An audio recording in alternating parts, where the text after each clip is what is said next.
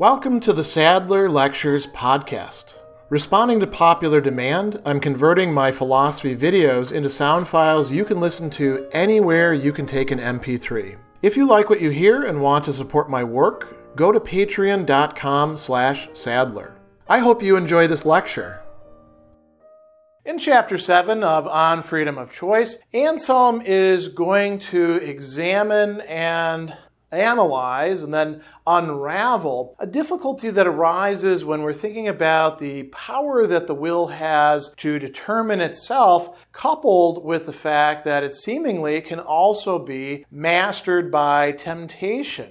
So his student raises this problem or puzzle about the will when it's overcome by temptation. The student says, just as I'm not able to deny what you prove, so I'm not at all able to affirm that the will is stronger than temptation when it's overcome by temptation. As a matter of fact, we could say we're only looking at the cases where the will is actually overcome by temptation. Obviously, when it's not, it must be stronger. So what are the problems? Well, willing to keep uprightness of will for its own sake seems to be stronger than temptation. He says if the will to keep uprightness were stronger than the force, then in willing what was in its possession, the will would resist more strongly than temptation would insist. For on no other basis do I know that I have a will that is more or less strong than that I will more or less strongly.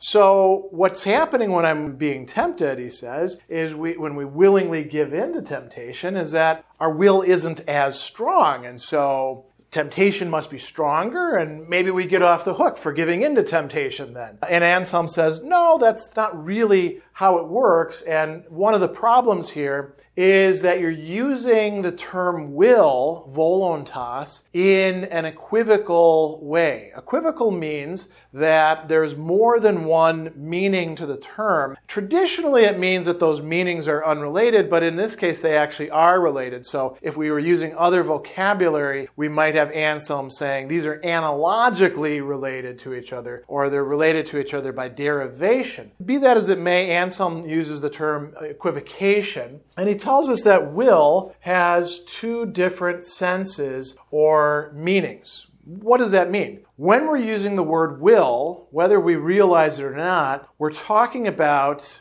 two different things. Now, in this treatise, he talks about two. In other later treatises, he will talk about three. We're not going to worry about the third kind right here. It's enough to get this distinction down. So he says there's will as instrument for willing, and then there's will as use of that very same instrument. So let's take a look at what he actually says. He's likening it to sight, and he says that we call sight the instrument for seeing, right? And we also speak of sight as the activity of that very instrument when we use the instrument. We might say the same thing about any of the other senses. Anselm at other points will talk about reason also being an instrument that we use. It's an instrument of the soul by which we carry out reasoning. And then there's also the uses of reasoning, right? So these are distinct from each other, but deeply connected with each other. So he says, in the same way, will is said to be the instrument for willing, which is in the soul and which we direct towards willing this or that thing, even as we direct sight towards seeing various objects. He says, will is also spoken of as the use of the will, which is the instrument for willing, just as sight is spoken of as the use of sight, which is the instrument for seeing. And he goes on and tells us that even when we're not seeing, we have sight that is the instrument, but only while we are actually seeing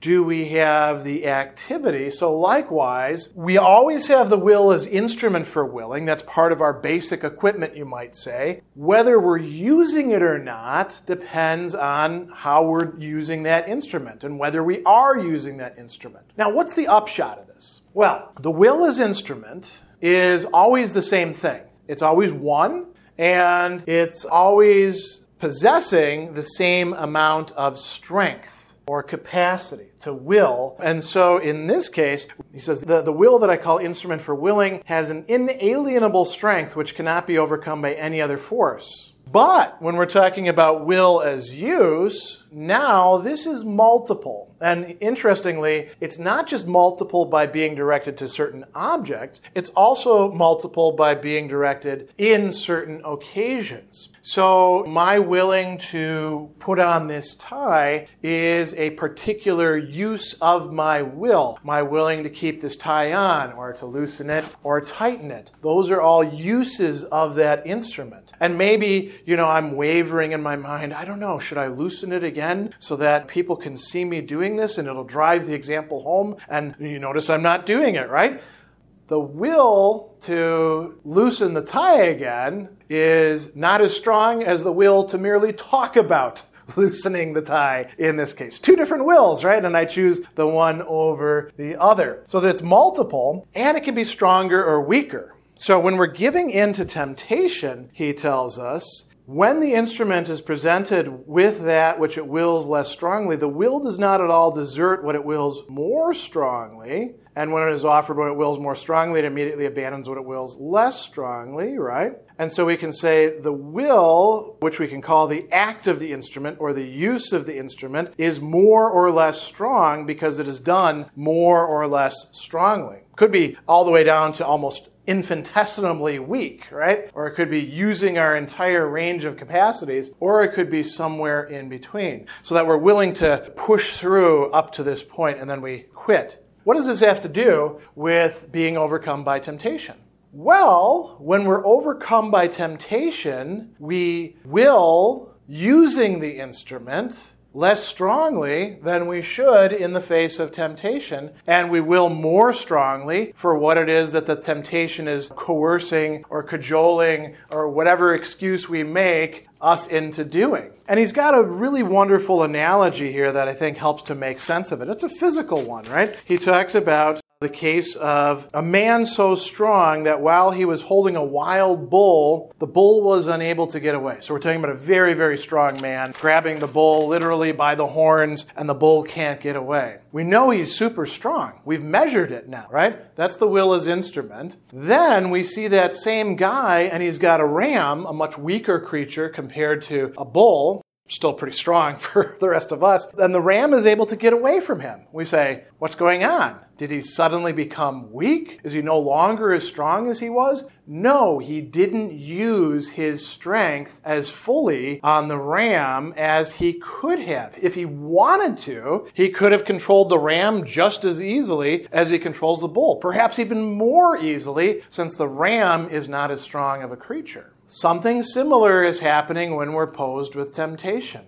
We have the strength with any given temptation to grapple the horns and hold fast. It may hurt. It may not feel good. It may, be boring. There could be all sorts of other difficulties that arise, but we do have the capacity to deal with it. And yet, in many cases, grabbing the ram, or even, let's make it even smaller, a little guinea pig, right? No horns at all. We just have to keep it from moving across the room, or a kitten, or a puppy, or a turtle, and suddenly it escapes our grasp. Well, that's because we did not use our strength in the way that we could have. So when we're facing temptations and we give into it, it's not because there's a failure in the will as instrument. The will as instrument remains the same. It's a failure in the will as use of that instrument. And it also involves another use of that instrument, giving in to whatever the temptation happens to be. So that helps us to explain this puzzle. We are at the same time strong,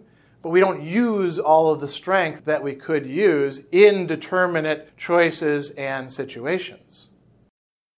Special thanks to all of my Patreon supporters for making this podcast possible. You can find me on Twitter at Philosopher70, on YouTube at the Gregory B. Sadler channel, and on Facebook on the Gregory B. Sadler page.